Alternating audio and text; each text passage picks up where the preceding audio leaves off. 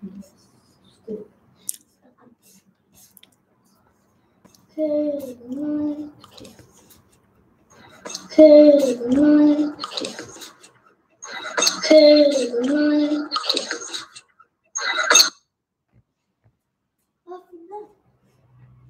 you quiet? I have always started.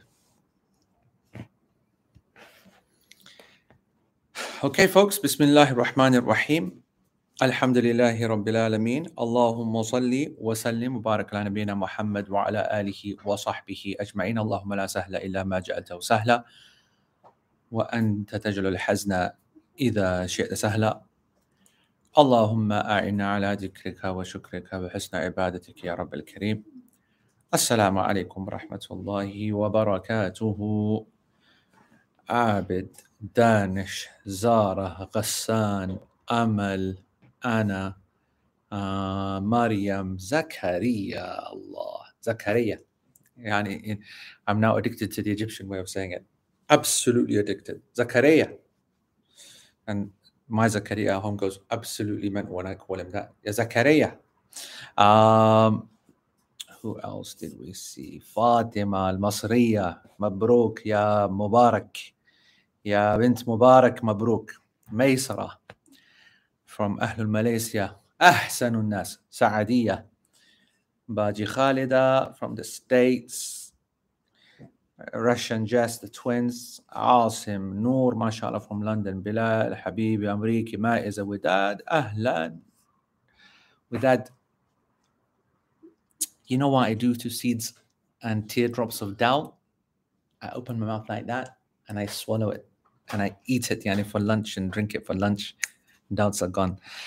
Auntie Shakila, Suraya Baji, Salma, Ibrahim, Maysa was so eager for this chapter that she came 24 hours early. MashaAllah, Hafidahullah. So, Sana, welcome. Fatima, the one day that you needed to keep up with the Afghan is today, just so that we can rub with Dad's face into it, and all the rest of it. Let's have a look here. Jiwa, okay, and Aqidah, Shazia, mashallah, Alina. Anyway, good to see everybody. Good to see everybody. Why is my hat bent, Heba? It feels bent. It feels a bit bent. Oh, okay. It's been so cold today. Oh my God, so cold today outside. I got caught outside. Anyway, alhamdulillah, Mubarak everybody, because Egypt are through to the quarterfinals. No. Mubarak everybody because Algeria, our ambition get kicked out. No. Mubarak everybody because we're starting the new chapter in our text, the book of the Jama'ah. Kitab al-Jama'ah, right? Kitab al-Jama'ah, I bet it's not that at all. Bab Salatul Jama'ah, the chapter of the prayer of Jama'ah, the congregational prayer. Okay, so this is good news, mashallah, tabarak ar-Rahman. Let's, for all the new folks, first of all, Telegram group, in the settings below, you'll see that. Number 2, when you're looking at the link when you're looking at your YouTube video, make sure that you press the button that says live and the red dot should occur. It should show up. That means that you are getting the live picture. So that's important as well. And you can click on study material. So you see that tab there, study material, you click on that and you will find the actual text of today's lesson. Today and the next couple of weeks, we're going to be covering the following section. It says, تلزم الرجال للصلوات الخمس لا شرط. Okay. It's also possible, by the way, to make this تلزم الرجال الصلوات الخمس يعني لا شرطا. That's depending on the different riwayat of Zad. There are different narrations of how, it is actually, the meaning is essentially the same, but I'm just putting it out there that there are different narrations of Zad, or both end up being the same. But here, تلزم الرجال الصلوات الخمس لا شرط وله فعلها في بيته وتستحب صلاة أهل الثغر في مسجد واحد والأفضل لغيرهم في المسجد الذي لا تقام فيه الجماعة إلا بحضوره ثم ما كان أكثر جماعة ثم المسجد العتيق وأبعد أولى من أقرب. Translation of which will suffice us for the next few weeks.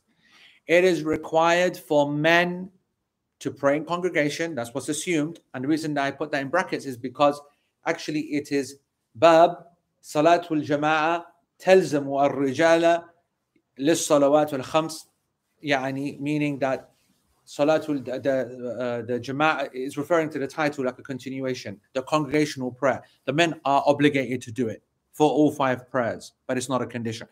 So it's difficult to translate it like how I want to translate it by not being authentic to the text. So I've stuck to being authentic to the text and I've put it in brackets, just a little indication for why the translation looks a bit fractured. So it is required for men, in brackets, to pray in congregation, close brackets, for the 5 daily prayers. But it is not a condition. But it is not a condition. Condition of what? A condition of the prayer.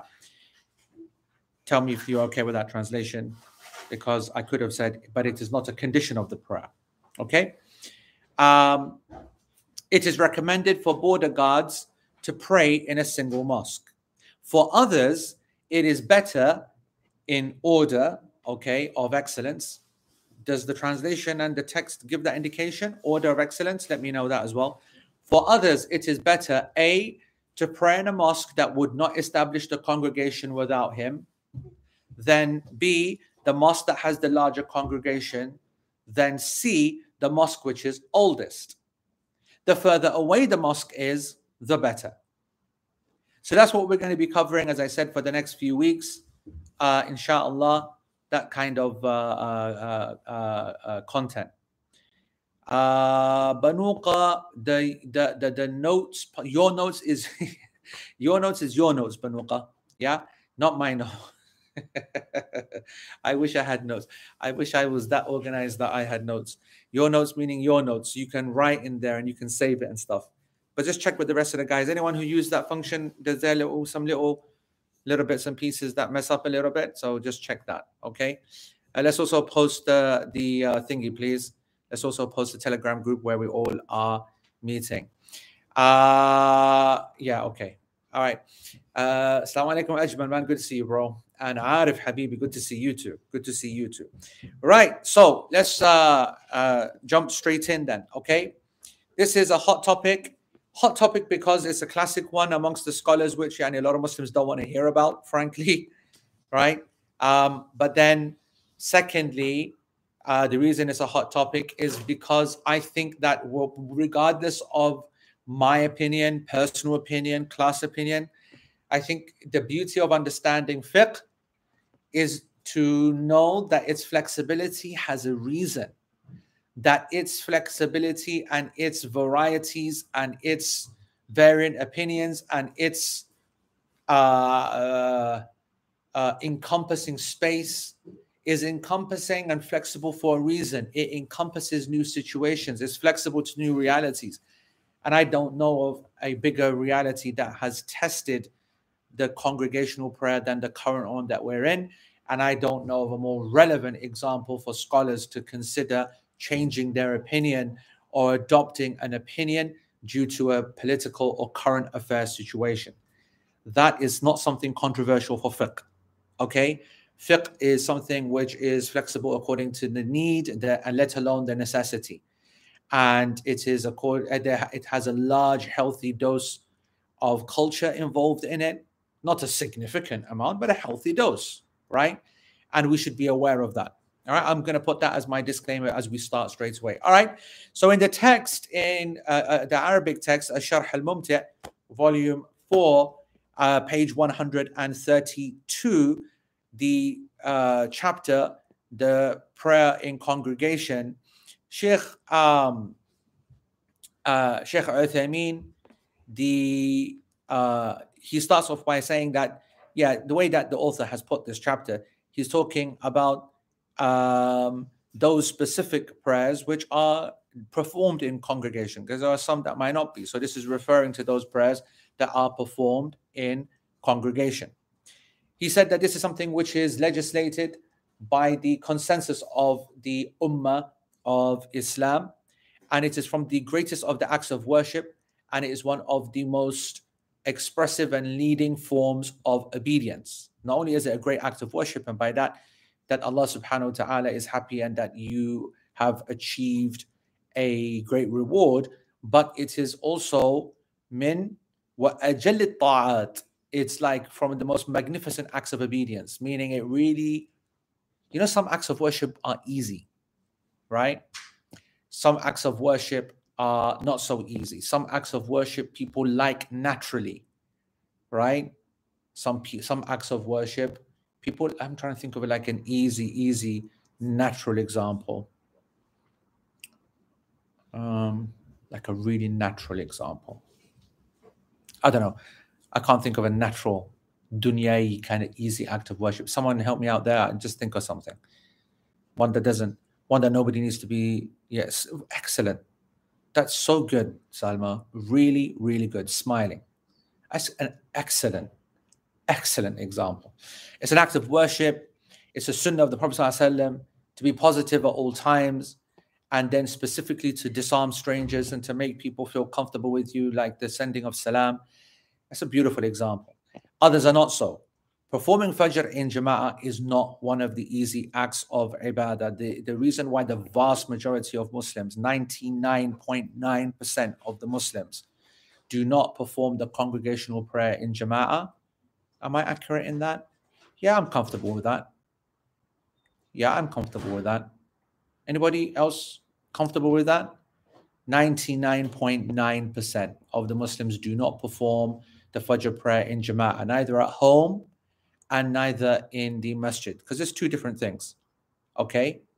I'm not even saying regularly, Zakaria. I'm not even saying regularly at all. Okay? So, so I'm not even saying 99. 99.9, right? Is because people want to get back into bed quickly.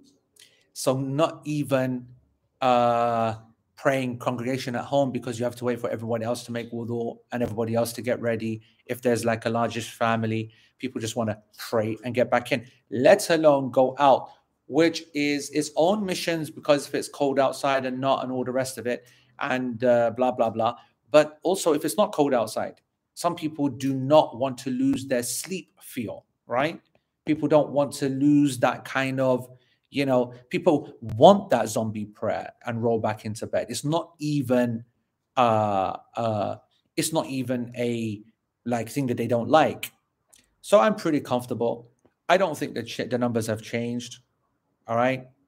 I think that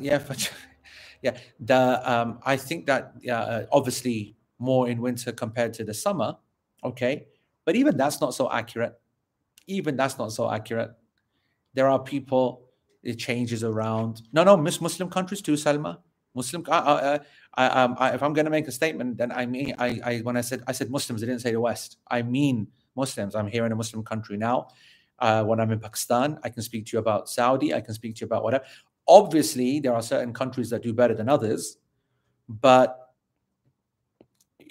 as a percentage, high 99s point somethings.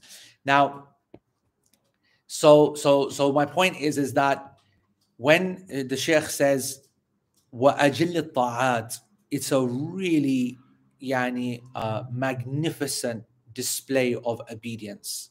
It really is a magnificent display of obedience. It's a submission where a person puts his desires to the side and says, yeah, I'm ready to take one for the team. You know what I'm saying? And I've got to say to you, the reason that I struggle to think of, what's bad is what's not bad, is that people can become addicted to these things and it becomes really easy. A lot of the whole difficulty concept is in our minds. Going to Fajr in Jama'ah, I have to tell you something, which is that I very rarely miss the Fajr in Jama'ah. And I'm not a very great Muslim, frankly. And I can prove it to you by saying to you that I go more because I enjoy it more than I am a nice guy or obedient guy or whatever, whatnot. I like it. I don't, it's gone to a more desire thing. like meeting people, like yani, you know, dunyai kind of benefits, whatever. So that's the other thing that some people obviously they get into a habit and it becomes a part of routine, and then you might lose that kind of difficulty aspect to it. But I still think that for those people who are the good people, it is a really you know, it is a really a big challenge. Billion-ish Muslims, well, it's about 1.9, I would say. So 20 million praying Fajr in the Masajid, which would, in my honest opinion, I think is about right. I think it's about right. Allah musta'an. Okay. Anyway, Sheikh then says, and so this, you know, this is a really good example. If any of you are reading the Arabic, and even if you're not, I'm going to be reading it for you, so it doesn't matter. But for those students of knowledge, I want to just show you that Sheikh Ibn Uthaymeen, alayhi rahmatullah, one of the great scholars of all time, frankly, certainly of our current time, just so much benefit, such a wonderful yani scholar, and he's got such great statements and such great expressions. But even he yani goes a bit off the trodden path, and often he will, not often, sometimes he makes mistakes. So I want you to imagine, yani, you know, people finding mistakes that I make hundreds of mistakes every day, and I mean genuinely, I mean it's something of kind of heartening to see someone of the level of Sheikh Uthaymeen make mistakes as well, because you know, for all of his good, he makes the odd kind of thing as well, a bit of exaggeration, a bit of whatever. So in here, when he said something so beautiful, he then follows it up with a line which is yani weird, frankly. He goes that there's no difference in this matter, that, you know, that everyone should pray in a jama'ah, and that, you know, it is legislated and it's an excellent act of worship, except the Rafida, الذين قالوا إنه لا جماعة إلا خلف إمام معصوم ولهذا لا يصلون جمعة ولا جماعة. Okay. وقال فيهم شيخ الإسلام رحمه الله إنهم هجروا المساجد وعمروا المشاهد. Okay. أي القبور فيها فهم يترددون إليها للتوسل بها ودعائها، وأما المساجد ولا يعمرونها بالجماعة فيها، وإلا فإن المسلمين جميعا اتفقوا على مشروعيتها. I can tell you right now that this is not the statement of Sheikh of Ibn Taymiyyah, that last sentence. And I can tell you right now that what Ibn Taymiyyah said is إنهم هجروا المساجد وعمروا المشاهد. Okay. Now I want to explain a few things here, because this is important. This is good for the student of knowledge, just to keep themselves in check, to keep our scholars yani in the right place without it getting out of control. It's a good experience. This what's going to happen now for a few minutes, so that you understand that even the great of the greats. Yeah. First of all, let's explain who the Rafida are. The Rafida are the extreme kind of Shia, the kind of religious kind of Shia, the scholarly clerical classes of modern day Shiism. Okay. The orthodox Shia are the Rafida. The Rafida, I'm not going to go into this because I don't want to. I don't care for it. I'm not an expert in it either. Something I have very little interest with. I have to say personally, you know, people have passions, right? Like Yasir Qadi, he has a passion for Aqidah, right? Classic and modern sects and so on. He has a really good handle on theological deviation, right? And I advise you to benefit from that because it is good. I have my own passion. I have a passion for politics. I have a passion for social issues. I have a passion for fiqh, right? I love hadith. I'm not a big fan of, I have a very, very big concern for modern day Aqidah issues, but I'm not a big kind of, you know, massively obsessed with cults and sects. And one of the reasons for that is because I genuinely do not see the majority of the Muslims falling into these sects, and therefore my time in that is not so kind of well spent, except in the issues in which the Muslims are falling into. And some of these sects are so stupid, so decrepitly and intellectually challenged, that sometimes I kind of feel like, you know, if a Muslim falls into that, it serves him right. Because if you're going to be that dumb, right, to believe that Aisha radiallahu anha committed adultery and that she's the enemy of the believers and the X and the Y and the Z, whatever, whatnot, I think you deserve to be Shi'i. And I think you deserve to be what they're called, Qadiani. If you think that the Prophet ﷺ is not the last prophet. Sometimes I think that Allah subhanahu wa ta'ala creates these kind of, allows for these sects to come and take away the ghawgha and the foolish scum that are floating around in the ummah. Just go, let them, give them something interesting. I don't know. I don't want to get carried away. The point is that that's what it is. I'm not Canadian, Danish. I'm not Canadian. That's the problem. Yeah, a Canadian couldn't be imagined to be that kind of thingy. It's just I was going to say I'm British, but Sumaira obviously also doesn't agree with me, and she's British. I think if that's our Sumaira in Manchester, then it's me. I am pretty dark, to be honest. I am, yeah. So, yeah, Iram, if you want something which is very, very specific and academic on that, then there's an organization called TISA. Okay. No, Nida, I don't think that's an exaggeration of points. Like I said, some of the other areas, I wouldn't consider Sheikh Yasser to be someone who you'd necessarily kind of gravitate towards, because obviously there are people who have interests and people who have their own kind of like thought processes, and some people are affected. But one of the things that has remained unaffected is his ability to research and state historical fact. Therefore, his seerah is going to be a winner. And his ability to dissect and understand the reasonings behind deviation of sects. That is a real specific skill, folks. All right? It's a specific skill. And that is something that you guys can benefit from. All right?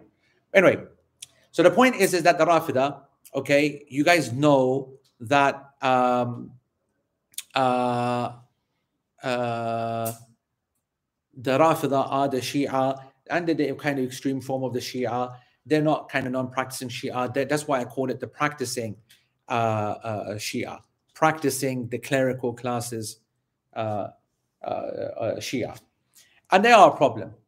And we do think that their scholars are upon kufr if they believe and propagate and understand what they're saying, such as that the Quran has had changes, and Ali radiallahu anhu is this, and that he has a level of power and innocence and blah, blah, blah. And that the scholars, that the Sahaba or Kuffar, especially Umar and Abu Bakr, and cursing them, and these people are upon kufr and maybe kuffar, depending upon how well they understand. As for the masses, then they're just ignorant, just like the Brelvis are ignorant, just like the Sufis are ignorant, just like some dumb Salafis are ignorant. That's like everybody, some people are ignorant. But their ignorance is a billion times more than the ignorance of the Salafis or the Sufis or the whatever. All right. So now you're there where you're there. It's important to know that Saudi scholars have always not just been the defenders of orthodoxy when it comes to Aqidah, and they've adopted that position. Therefore, they felt it necessary for them to be the vanguard against Shi'ism as well. But in that defense, they've gone beyond the boundaries. They've gone beyond the boundaries, and so therefore it is a political point now to hold. And you'll see that don't for 1 second think that anything about Iran is anything other than the truth, that they are the biggest mujrimeen on this planet. However, for the longest time, the way that Iran has been turned into the boogeyman, boogeyman? That's wrong. The boogeyman. It's got disco on my mind. Bogeyman. Yeah. Meaning like evil character. So it is more politically driven than it is factually, right? And exaggerations often come. And I would say that you wouldn't want to study and understand the details of the Rafida from the Najdi scholars, right? The Najdi meaning kind of, Saudi conservative area type scholars. And there's nothing wrong in saying that. It's like I would say you wouldn't take your fiqh from Sheikh Al-Albani, for example, right? There's nothing wrong in saying that. I was having a discussion with Sheikh Walid Basuni the other day, 3 days ago. Long chat. Had been a couple of weeks since I chatted to him, so he goes, man. He goes, I'm so depressed these days, so I called you to open my heart. I said, that's what I was born for. I was born to open people's hearts, to make people smile, to make people chill, right? So we had a chat, and we were speaking about some of the up and coming Hanabila, and he mentioned someone, Sheikh Shuwayr. He was super impressed with him. He goes, really, really good. And he said that, he's been listening to him a lot in podcasts, and he's shared that to me. I said, yeah, man, I need some good podcast material because the Muslim content out there is terrible.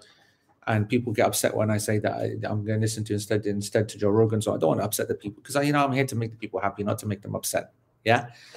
And I said, well, Sheikh sent me some stuff. He goes, trust me, I love this stuff. I've been listening to hours of it. So he sent me some of that behavior. I still got to understand what his background is, but young man, and he's really kind of smashing it in the Hanbali circles. And it's not actually a podcast with that. So let me make it clear. But yeah, I will send it in terms of the Hanbali content, Arabic, high level, and very, very well advanced. Anyway, the point is that he mentioned in that podcast about how a good Sheikh Uthaymeen is in the Hanbali school, like how much of a Hanbali faqih he is. And that took me by surprise because I don't necessarily agree. And I think that there are quite a few Hanbalis also that don't like the Sheikh Uthaymeen's kind of approach to the Hanbali school. They don't. And I personally don't agree either. And I love Sheikh Uthaymeen for it. So obviously, we've got different interests there. So we agree on this point, but they agree and are angry about it. And I agree and I love it. Okay. So why did I say that? So we were speaking about the fact that it's okay to speak about the strengths and the weaknesses of our scholars. It's okay to do that, right? I just want to say, Thaqib, that Sheikh Yusuf al-Qaradawi was doing that from a political angle and not from an Aqidah one, and he regretted it so much, by the way. In later time, he regretted it. It was a massive mistake. There is no unity with the Shia. Let me make that clear, right? Sure. In the West, in a Muslim community, when you're voting in an MP or you're living in a minority, that's something else, so don't, get me wrong. But when we're talking about it from an Ummah point of view, flipping, they hate us more than the Jews hate us. Are you kidding me? So, it's okay stating facts, but we don't need to exaggerate them. I kind of feel that I'm going off topic. I'm justifying it to myself, thinking this is an ilm and it's a tangent that you're benefiting from. But then I kind of think, no, it's getting out of control. So let me get back on track. He says that they don't have a congregation except if they pray behind the imam that they're all waiting for, or the imam who is like one of the 12 imams, one of the I'm not going to say go and read up about it, go and study, go and listen to some lectures by Sheikh by Yasir, Sheikh Yasir, or whoever, all right, about the Shia and 12 imams and what they think the innocent imam is, the one who can't sin, Imam Ma'soom, all this baqwas and kufr. So they don't pray in congregation and they don't gather together and they don't do Jum'ah. And he goes, that's why they don't perform Jum'ah, they don't have a Jama'ah. That's just not true. That's just not true. That's a blatant non-truth. Okay? I'm not saying that there might not be some positions from some hardcore boys somewhere and around, but he said, Al-Rafidah, Sheikh is normally very accurate in his statements, He said the whole lot. Come on, man. Right? And then to kind of justify what his statement, he quotes Sheikh Uthaymeen. And look what he quotes from he quotes Sheikh al-Islam ibn Taymiyyah. And look what he quotes. Sheikh ibn Taymiyyah says, they abandoned the masajid and instead focused on building shrines. Okay? That's the quote from Ibn Taymiyyah. That quote is bang on accurate. They've got masajid, but they abandoned them. They spend more time in the shrines. That's true as well. You will find a load of them, okay? A load of them. So, that statement is not saying that they don't have jama'ah or mosques or they don't go, right? But it's saying that they are more obsessed with the kind of the darker side and the kind of, cultural side of grave worship and worshipping their saints. You get what I'm saying?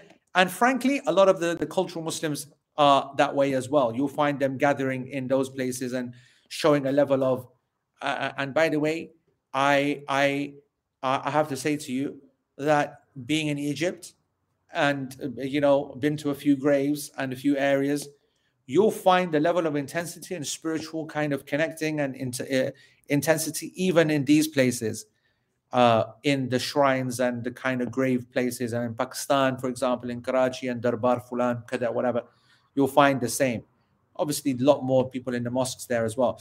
So it's interesting what my dad says there. Okay, that I brought my Shia friends to Jum'ah when I was in high school. They were amazing, never seen it before. There's no doubt that it is not as emphasized as in the Sunni orthodoxy. But anybody who has studied the fiqh of Imam Ja'far as-Sadiq, for example, and his statements, it is impossible to put that. Now, hold on. If they're saying that, no, we know Ja'far as-Sadiq is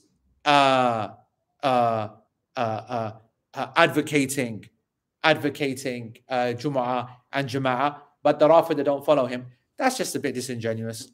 I just want to say that there's a big difference, okay, between some kind of public figures saying a few things and whatever, and the masses. I went to university with, right, there you go. Fatima says in university, the Shia on our campus would have their Jumu'ah. In my university, they had no Jumu'ah. They would actually attend our Jumu'ah. In our university back in the day, in the 90s, just like what my dad said, they didn't even know what the Jama'ah was. They used to be bamboozled. I had a Shia guy in my, there was two actually. One was like Ismaili, well off it, yeah, but there's another proper Shia. I don't know if I ever told you about him.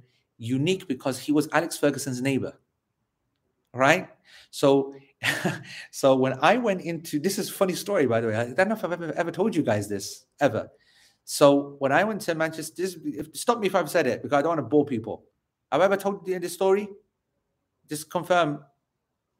Those who have been long time, Yani, LPers. All right. Okay. So let me tell you this then. Obviously, I went to Manchester University and I stayed in Fallowfield. I was the first people, for those who are in Manchester, and Zakaria, obviously you'll relate to this, Richmond Park in Fallowfield, I was the first person to stay there. I think Maysara, I think maybe you might know where that is as well. And some of you guys will know it. But anyway, Richmond Park, brand new. It was a very expensive place at that time in the 90s. It was brand spanking new. And the old places was Owens Park and the rest of Fallowfield. So Richmond Park in Fallowfield was like the diamond in the jewel, and the diamond in the thing. Sorry, Zakaria, I was thinking of Adil. My apologies. All the folks who had money would come and stay there. So it was actually, Richmond Park was called Richman's Park. That is actually true. The Miskeen's real students used to live in Owens Park next door. Now, in my flat, there were all these kind of toffs and, like white, upper class folks, whatever, blah, blah, blah. I probably was there as working class. Toff is like posh folks, right? Rich folks. And I was only there because I had taken a year out. So I had worked all year. So I not only, I used to hate the concept of the poor student. I used to really hate that. And I used to not associate with students for that reason. It used to disgust me, the whole student lifestyle, right? Not only had I taken a year out, worked all year, was in a senior position, proper snob. I was a proper snob. People used to laugh at me because they used to laugh at me and with me because I used to cuss students so much, okay? And the student lifestyle and whatever. It was fun and whatever. Anyway, throughout university, I was also working. Not just working, I was a supervisor. I was able to transfer my supervisor role in, I'm not going to tell you what job, but I was able to transfer it from London, right, to Manchester. And I used to work at the what's it called? Lead. I forgot the phrase. What they call a lead store. It's a lead. Oh God, I forgot when you have a retail branch and whatever. Anyway, So in my thingy, they were all millionaires. Flagship, thank you, Zubair. Flagship. I'm trying to think of flagship. So I was working in the flagship store up north. Okay. And that's enough that you need to know. That's all you need to know. Right. And this guy, Shia guy, okay. Can I ask you a question? Can I ask you a question? Can I ask you guys a question? Do you guys now realize why Shazad Salim deserves all the بالشرم بغيرت انا القسمه يا بغير oh Shazad Qassam proper harami behavior, man. I'm telling you, man. Oh my god. Oh my god. Oh my god. Oh, never mind, but it's okay, man. I was a nice guy back in the day, Hibbs. Anyway, proud of it, Fatima. Proud of it. Absolutely proud of it. So anyway, this story is taking a very dark turn, by the way. This whole thing is taking a dark turn because one of the reasons that he became very close to me, this guy who was next to me, okay, that's why I get confused. By the way, whoever just said that, you said that I used to work there in a Maghrib course, your name is not up, by the way. Yeah, you need to put that name up. It's showing without a name. But anyway, because of my experience there, because of my discounts I used to get there, then this guy, the Shia who was next to me, he became my best mate, and I taught him some skills, shall we say. And we were very, very close. And then when I started practicing, okay, very early in my first year, whole sort of things happened. I would keep him close to me, right? And I'd give him dawah, this, that, whatever, whatnot. And I'd make him pray with me and whatever. Now, listen, the prayer even was new to him, but the jama'ah overwhelmed him. Seeing other Muslims, Jum'ah knocked him for 6. So to get back to the point about with that one, anyway, so he goes, listen, we're having dinner at mine. Mum wants you to come round. I was still at university. So I said, all right, then. I go, he had a car. Actually, I had a car as well, but I didn't know the way. So he just said, yeah, let's go on a Sunday. So I said, all right. Drove to his house. I didn't know anything about that, obviously, about South Manchester or anything. I only knew about Fallowfield. So he drives me to Wilmslow, and I'm just looking around thinking, this is nice. Okay, then it's a house started getting bigger, and I thought, this is nice. This is really nice. And then we pull into a house, and it's a proper kind of mansion type house. I thought, wow, sick. I go, bro, man, you live in some mashallah place, yeah? He goes, yeah, this is a nice area. He goes, didn't say anything. Go inside and whatever, whatnot. And then we're sitting there eating, blah, blah, blah. And I see a football, got a signature on it. And I go, Ras. I go, signed by Fergie, Alex Ferguson. He goes, yeah. He goes, he lives next door. I said, shut up. He goes, he lives next door. And I go, what, like a couple of doors? He goes, my next door neighbor is my next door neighbor for the last 20 years or whatever, 10 years or whatever he said. I can't remember what he said. I said, no, flipping way. He goes, have a look. He'd be in the garden right now. I look out the window. He's in his garden. In his garden, he has this kind of like a swimming pool, but it's got that plastic, not plastic, that corrugated plastic kind of thing, that material, whatever it's called, over it to keep it warm. Alex flipping Ferguson. I said, no flipping way. He goes, yeah. He goes, I hate football, man. I'm not into football. I can't believe we went on that. You see that useless tangent? This is the problem, man. When I start losing the whole kind of focus, then anyway, let's get back to the point. Point is that they do know what Jama'ah is. They do know what Jum'ah is.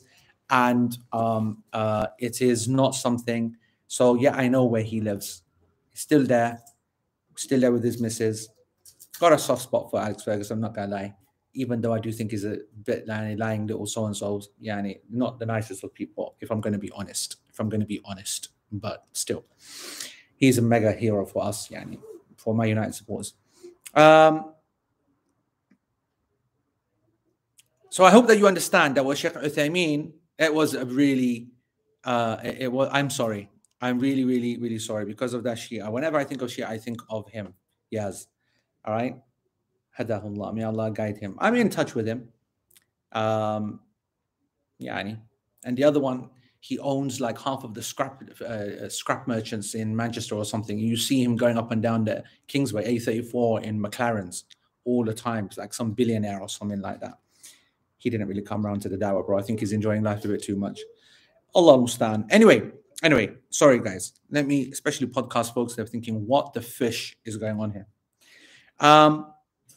Sheikh then says that there's not a single Muslim who doesn't think that it is a legislated matter to have the mosques and to have the congregational prayer. And there's not even a single scholar that said it is permissible or that it is disliked. Rather, they actually only debated whether it's an absolute obligation to perform the prayer, in congregation, upon every single Muslim, fard ayn, meaning individually obligatory upon every single individual, or is it a fard kifaya, meaning that we are all sinful unless someone does it on our behalf, like a group offers it, or whether it is a highly emphasized sunnah. That's the only thing that's ever been debated by the scholars, and that is a very accurate statement.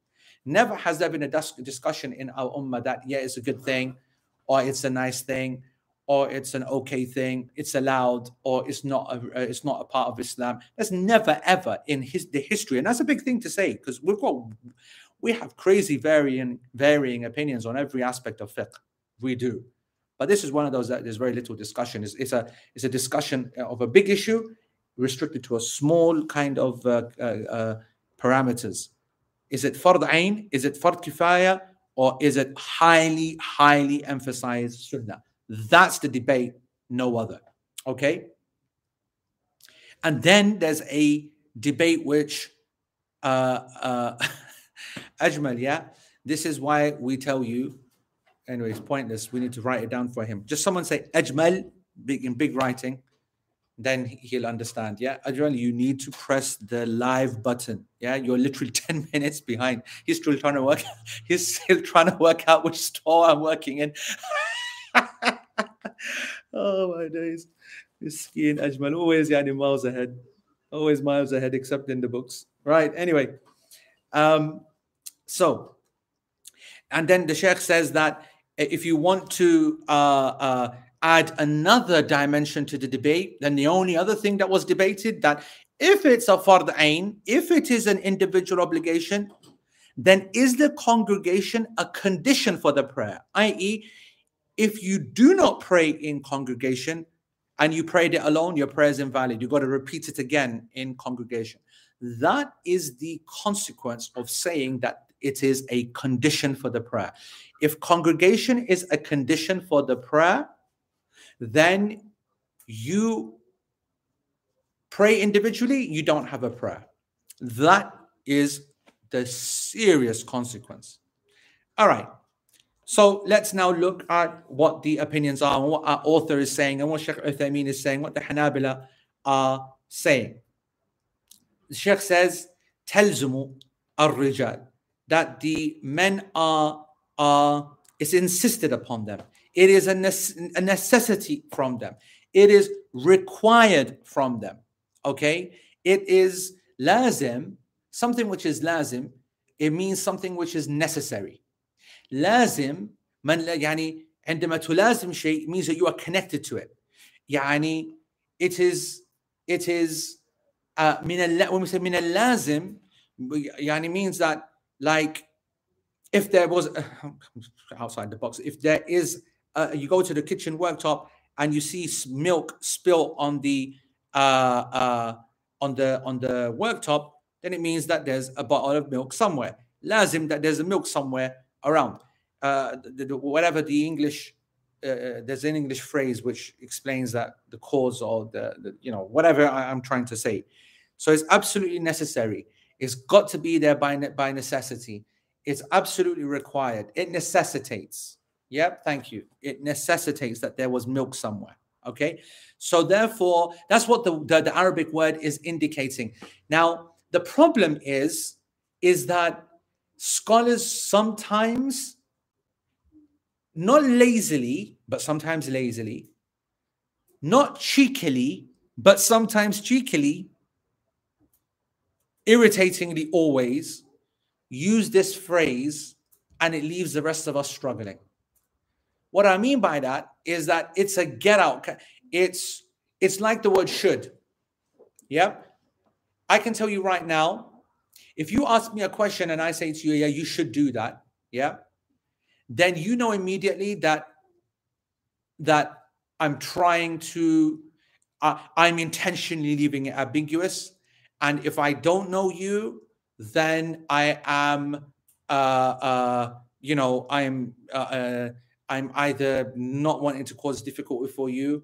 And if I do know you, then there's a huge thing that's going on behind it. There's a big debate between obligatory, non-obligatory, XYZ. The word should does not have a legal consequence. It's a horrible phrase. But يعني تلزم or lazim is should. Lazim is the Arabic should. Some people will say no. Whenever we say lazim, we mean obligatory. We'll say to them, so why don't you just say obligatory? They say, well, because, but then that's the end of, once you start putting because and start blagging it, then you know what's going on. So I want you to know that when someone uses the word lazim, it is clearly and intentionally not saying wajib. It is fard. It is wajib. It is shart. It is rukan. It's using a phrase where they want to say that without saying it. They want to kind of make you think that without committing themselves to a legal kind of necessity. And that's not always bad intentioned. Sometimes we've got to let people work it out themselves. Sometimes we've got to let people, sometimes you just got to do these kind of things. Now, here, Sheikh Uthaymeen says, وَالْفُقَهَاء. So he now goes a different angle, and he's going to go down the usul and the fiqh angle, and I think it's useful for you as students of knowledge to understand this. He goes, al-fuqaha, the jurists, okay, may Allah have mercy upon them, تارة يعبرون بتلزم, وتارة يعبرون بتجب, وتارة يعبرون بفرض, أو فرض, okay, أو فرض. The jurists sometimes use the word should, or it is a necessity, or it is necessary. Sometimes they say it is or it is tajib, meaning it is obligatory, and sometimes they use the word farad, which means it has been prescribed or it is obligatory. وما أشبه ذلك, and etc. etc. etc. وكلها عبارات مختلفة اللفظ متفقة المعنى. And I disagree with that statement, but his statement is more accurate academically. Mine is more accurate practically. That's what I want to say. Academically, the fuqaha of old, classic, they don't care for the opinions of people and politics and this and that, whatever. And they feel quite, they feel quite comfortable. And they have their own style of speaking. Sheikh Uthaymeen says that these three phrases, okay, Ras, you sick guy, Shazad Slim. Shazad Slim, is that back in the days when you used to actually be a student of knowledge? Ras, guys, you know what? I jump all over that. Guys, jump all over it because that is an ancient piece of, that's an NFT right there. An NFT where we can say when Shazad Slim actually used to be a student. And I remember those days very well. Last 10 years, biggest dosser on the planet. Turned into a lecturer in dentistry, in periodontics. A lecturer in periodontics. We thought he was going to become a lecturer in Sharia, a lecturer in fiqh, whatnot. The dunya called him. He became a lecturer in periodontic baqas, whatnot. Yani the akhirah cried over him, and the dunya, it cheered. The akhirah cried at what he had lost, and the dunya said, yeah, periodontics. Can you imagine? Salma, ask him what khidmat even means. Ask him what even khidmat means. Why are you making me sad for? Why are you making me upset? Heba, they're making me sad, Heba. What? It's too painful. Anyway, the good old days. Anyway, so... Yeah, like stabbed. It's like It's like, subhanAllah, exactly like... You guys, did you hear that? Do you remember that scene, yani, when he's poisoned but not poisoned, when Turgut is out of his mind, don't know what's going on, and they think that peace has happened, no, they think that they're getting him back and whatever. She said, it's like when Turgut stabbed Ertuğrul. If you remember his face, do you remember that? Season 1? Turgut, yani, he's got that poison in him, whatever, and she, he embraces, he's so happy. And then Turgut stabs Ertuğrul, and Ertuğrul's face is like, there's this being stabbed, but it's the fact that Turgut did it. Okay? So under the influence of exactly. SubhanAllah, Hiba, sometimes your examples are 100%. That's Shazan Salim these days, 100%. Stabs me like that. You wanted me to watch season 5 and I'm on season 4. Yeah, I told Shazan, don't put ideas into Hiba's head. Okay, sorry with that. No. We're not going to give anything. That's so. By the way, Rivers, I just want to say that what you've just put down, that's true. Alayhi rahmatullah, and I have not told. Yeah, because if I did, Matem, yani, I'm telling you, that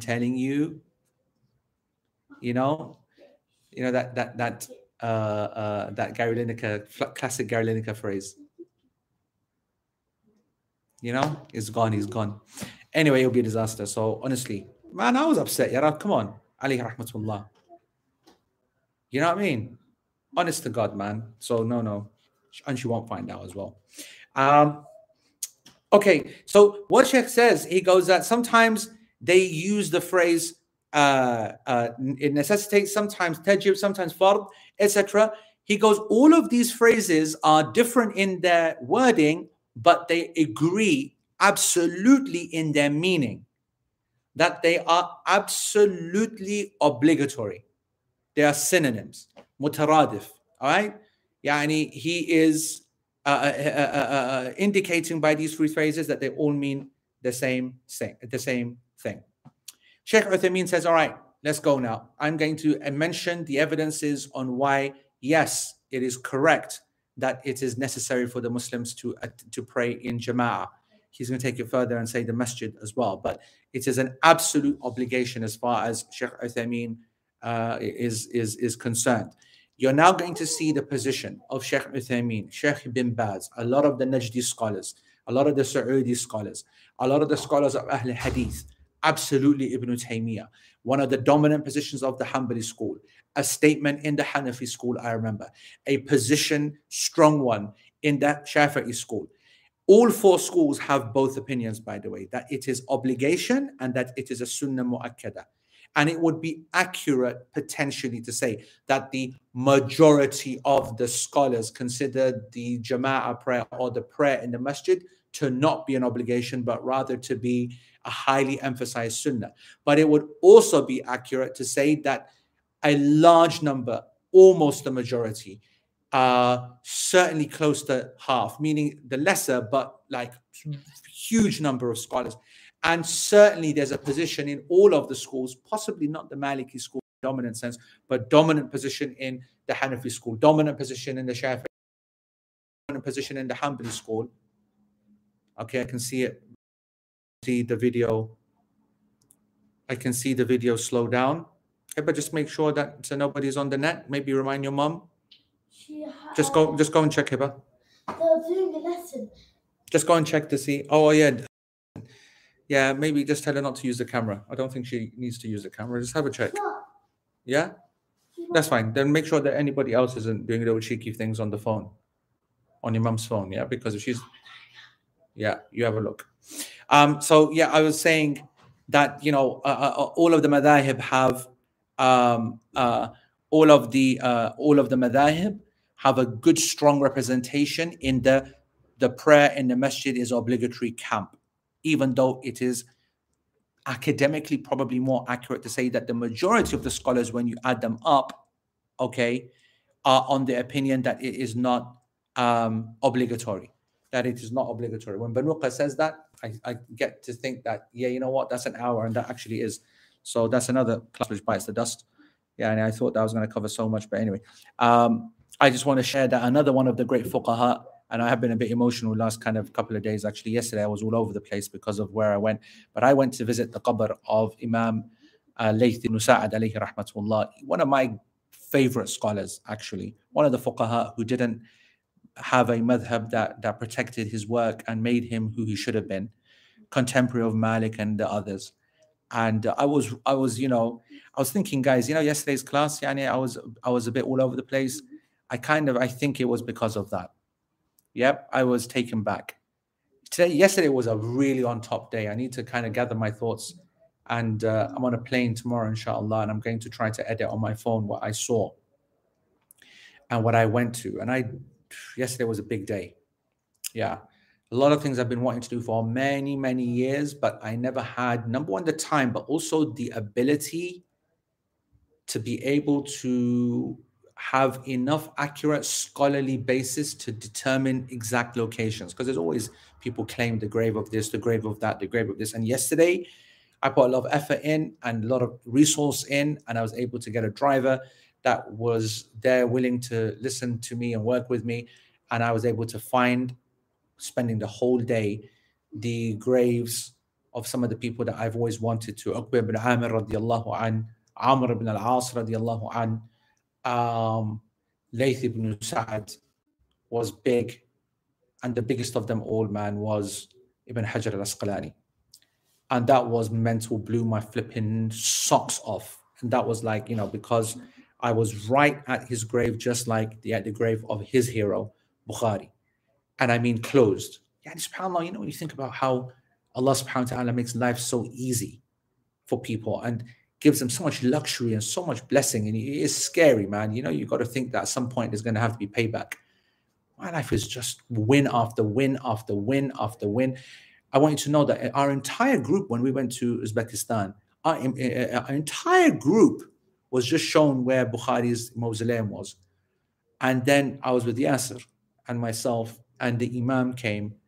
And when he was told that me and him were going to do the lecture on Bukhari afterwards, he goes, would you like to go in? I was like, are you kidding me? And he unlocked it. We went down and at the grave. I recorded a video, I think. I'm sure I put it on Facebook back in the day. The exact same thing happened with Ibn Hajar al-Asqalani. I went there and absolutely not there. Guys, I hate to hijack the lesson because it's not right. But if I don't hijack this lesson, then it's going to happen in the Maghrib class on the weekend, and I don't have time in that. I know that's disrespect to LP, but that one there, I've got to get off my chest. I want to say that what was so crazy is that they were deserted. They were in a state. However, Ibn Hajar's had work done on it. People, some scholars have found it, and they've put a bit of money in, and they've put it up. They've built it up a little bit, right? Anyway, the point was I was the only person there. I want to imagine Cairo. How many hundreds, thousands of students there, proper practicing people. Yeah, it is a Shafi'i city. It's not even a Hanafi city. There are tens of millions of Muslims. I was the only person in the entire area, and it was just closed. I couldn't get there, and I was about to leave. Some random pack comes up, and he goes, "You want to go in? No camera." And I said, "You let me in?" He goes, "Yeah, I let you in, but no camera at all." I said, "Yeah, man." And take that, and went in through the side into the grave, or what is a maqam, because obviously the graves collapsed many, many years before that, and they build like some artificial thing on top. And it was just, Ibn Hajar is someone that I have been studying and reading and have always loved for 20 years. I was with Ibn Hajar's works and Fath al-Bari and his sharh and to all kinds of mutun and hadith and whatnot before I even could speak Arabic, because Sheikh Ihlan was absolutely obsessed with Ibn Hajar, and that follows through. And Sheikh Suhaib used to love Ibn Hajar, and so that used to be dominant as well. and my teachers in Egypt as well. And so it was everything, you know, for me to able to you know, be there and knowing that this is the greatest man, this is the only man that ever in history can rest in peace, knowing that he did the haqq of the effort of Imam al-Bukhari, and that I went into the grave of both of them. Wallah, it blew my mind. Trying to work out last night why it was that I was like spaced out. 24 hours later, I'm kind of like cool about it, but still now when I think about it, it's a bit crazy. I don't know why we went to Ibn Hajar. Oh, Layth ibn Sa'ad. SubhanAllah, sorry. Layth ibn Sa'ad. That was intense as well. And Imam Layth, those who used to study Al-Adab al-Mufrad back in the day, 2006 and 5 and whatever, used to, guys, you might remember that we used to mention Jazakumullah khair, we did Summit on him as well. It'd be great to see some notes for that, Jeeves, if you got it, man. Send me something through, or any video or any whatever. That's like a long time ago now as well. And but Layth ibn Sa'ad's been one, I've been such a fan of his for such a long time as well.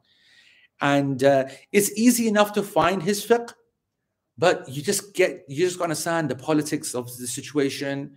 And, you know, you got big figures, you know, Shafi'i, you know, coming around, dominates. Yani, why would you, when you got someone who leaves Mecca and comes to Egypt and whatever, whatnot, and he's ready to adopt your whole kind of position or whatever. Layth ibn Sa'ad, yani, remained there, stayed there, he's in his house, buried in his house. And there are certain things that are beyond our, you know, our yani, tasawwur about how, you know, some people develop a following and others don't. But you'll find many fuqaha mentioning about Layth. And Sufyan al-Thawri, not just Layth ibn Sa'ad, okay? So, Layth ibn, Sufyan ibn Uyayna, Sufyan al-Thawri, so many others, some of their teachers as well. So, yeah, I used to, in Al-Adab al-Mufrad, yani Fath al-Bari was my main source, actually, right? So, yeah. Anyway,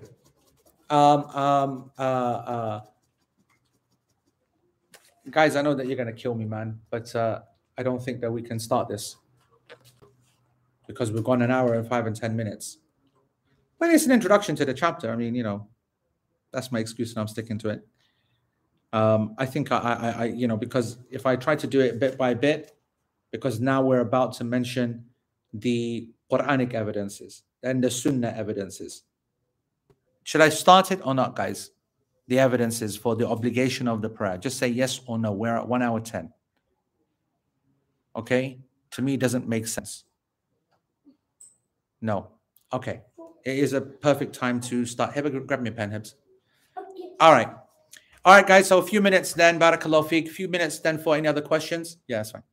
A few questions, guys. Then we'll call it a night. There you go, Hebs.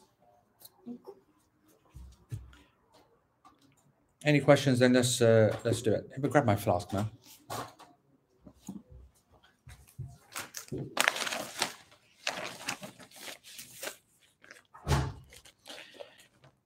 Kind of, Iram, I am kind of on a tour of Egypt, coming to an end.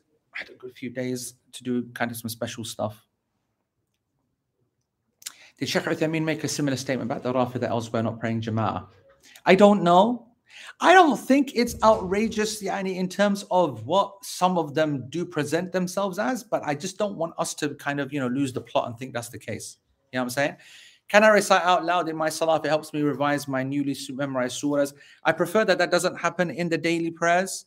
I prefer that you, Shahanara, yani, therefore use it as an excuse to pray more night prayers, right? But for the daily prayers, I don't think it's good. It doesn't invalidate that, a daily prayer, reciting out loud, but it's not a good sunnah, okay?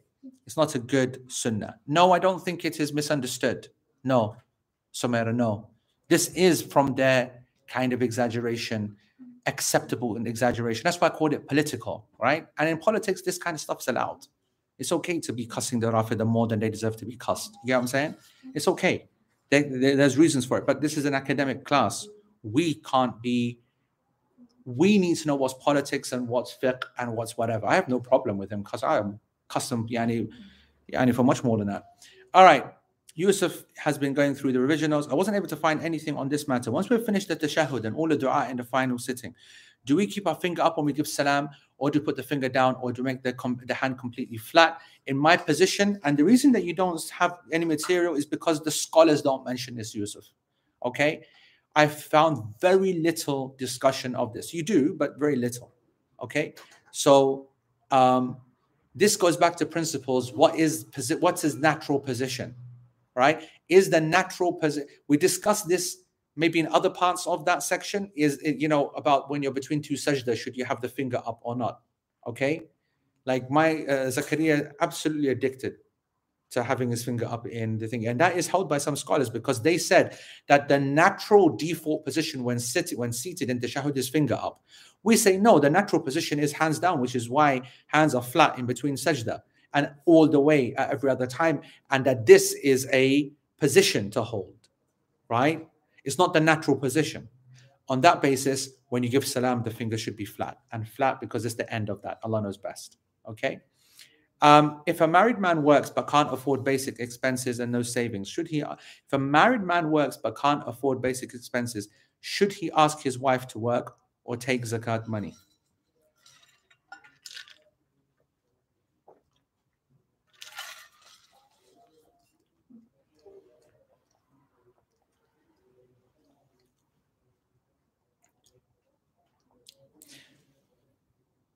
Taking zakat money is permissible for someone who's unable to pay, is so poor that he has debts. And it is permissible for his wife to give him that zakat money.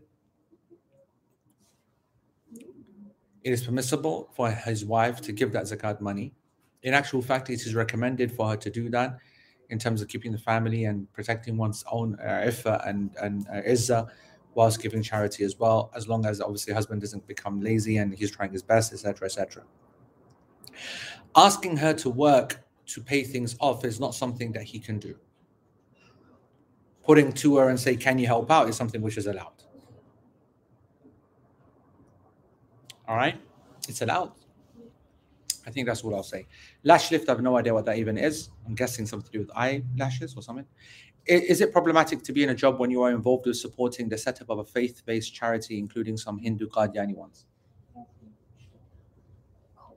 In the West, if it's part of a job that allows benefit for the Muslims at the same time, non-Muslims as well, I think it's permissible to work in that job. I think you should give some sadaqah in the year, but I think that the job intrinsically is a halal one. And I think the aspect of it sometimes then being for people that we disagree with, I think is not the primary role of the job. And I think it is permissible. Allah knows best. Is it permissible to have a long time gap between the sunnah and fard prayers? Can I pray the 4 rak'ah fard of dhuhr 1 hour after the 4 rak'ah sunnah of dhuhr? That is permissible. It's not good, but it's permissible.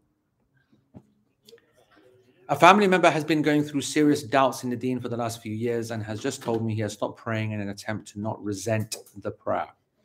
He's very into philosophical and logical academic reasoning nonsense, and it's led him to this. I believe he's sincere in trying to find Allah again, but he is struggling. Is there any resource you can suggest that he comes from an al-Maghrib background, Yaqeen background? Any resources? Wallahi, that's a good question. I have to be honest, I don't know Yaqeen's work very well at all, other than I know obviously Nasr, and I know thingy. God, his name's gone out of my mind. In Australia. He kind of, does a little bit of this. Guys, what's his name, man? Used to be part of Qabila Toronto, man. Astaghfirullah al-Azim. I can't believe I've forgotten his name. Married to Amina, man. Married to Amina. That fitness freak, Amina. He's a miskeen. He is the miskeen volunteer in all of her videos. Bachara. What's his name, man? He was into this, looking at this kind of stuff. Yahya Ibrahim Qasem. Honest to God, Mariam, you want beats, man, I tell you. It's Zuhair, Jazakum Allah khair. It is Zuhair. Close, Jiva, but didn't get the cake. It is Zuhair. Well done, Mazita. Okay. I know because Barakallahu Fik, Zakaria Susan. Zakaria. Suleiman Han. Excellent answers.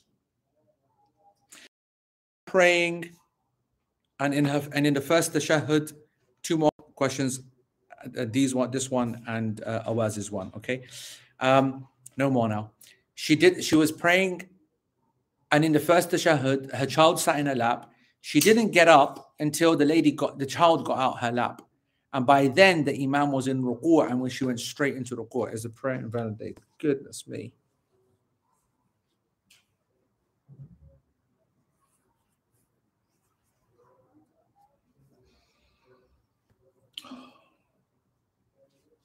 I don't know. She missed the whole Fatiha of Rukn. I want to say that the prayer is not invalidated. But she doesn't even stand, and she had the ability to take the kid out of the lap. So intentionally, she put the kid's comfort before standing up for the prayer, which is a Rukn. Missed it entirely. I find it difficult to say, anything. Allah knows best. Allah knows best. You have to ask. That's above my pay grade. That's a fatwa there. You get your lashes permed, so it looks like they're curled for around 6 weeks or so. So like a thingy. And it's on display. It's on display. It's on display to the masses. What's the difference between that and long eyelashes? I think that if a person does that with the intention for one's husband, for the not going out much, and then on the odd occasion is out with those lashes like that make it look more alluring and attractive, whatnot. But that's not the intention behind it, and it's something which is the minority of the time. Then I think there's some space for that. Allah subhanahu wa ta'ala knows best. Someone who cannot afford Umrah, not Hajj, someone who can afford Umrah but not Hajj, can that person go for Umrah? Yes. Yes,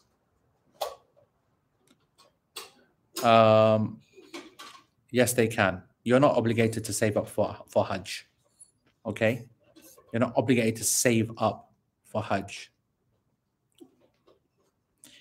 Oh, Salma said the woman has no money.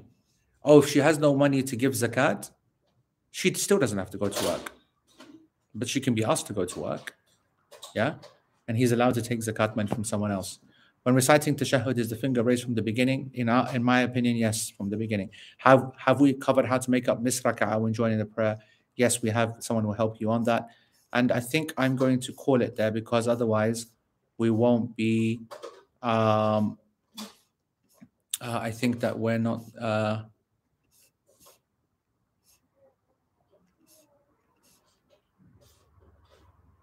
yeah, I think I've spoken about Botox before. I think it's permissible in a manner which is not, crazy and so on. Yeah, especially because Botox is used for corrective when things collapse, and that happens, right? So if it's thingy, this is a class which is in Arabic, or it's a class which, if you are on the LP Telegram group, then you would know about it. Okay, it's a private class.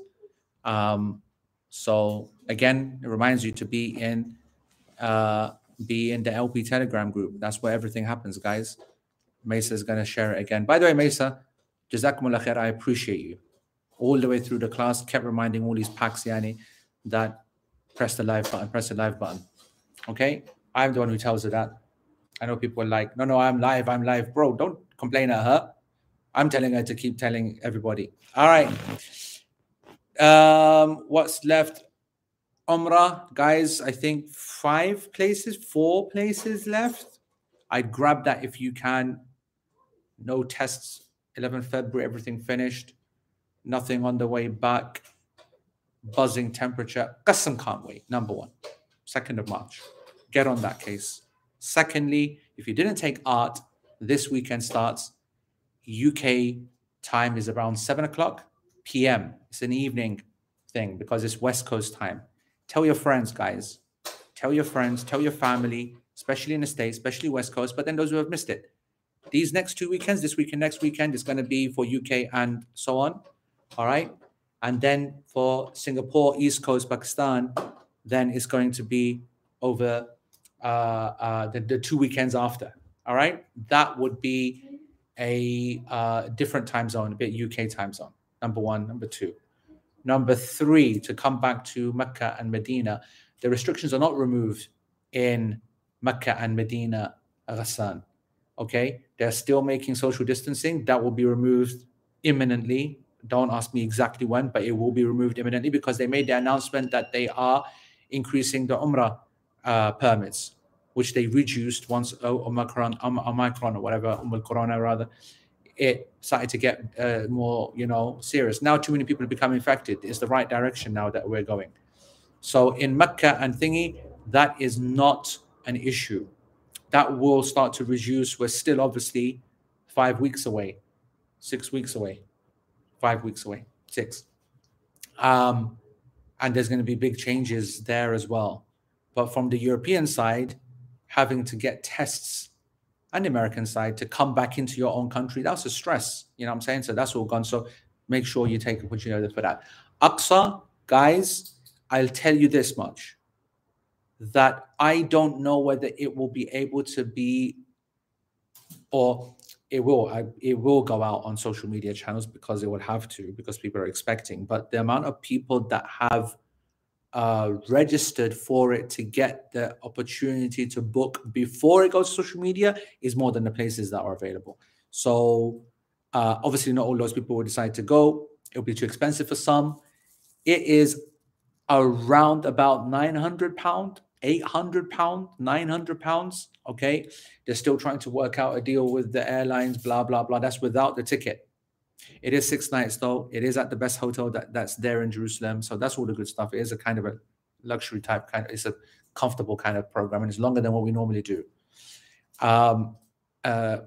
That's going to be released next week. Okay. There's, it was going to be with a flight. Then they can't get as many flights, group flights.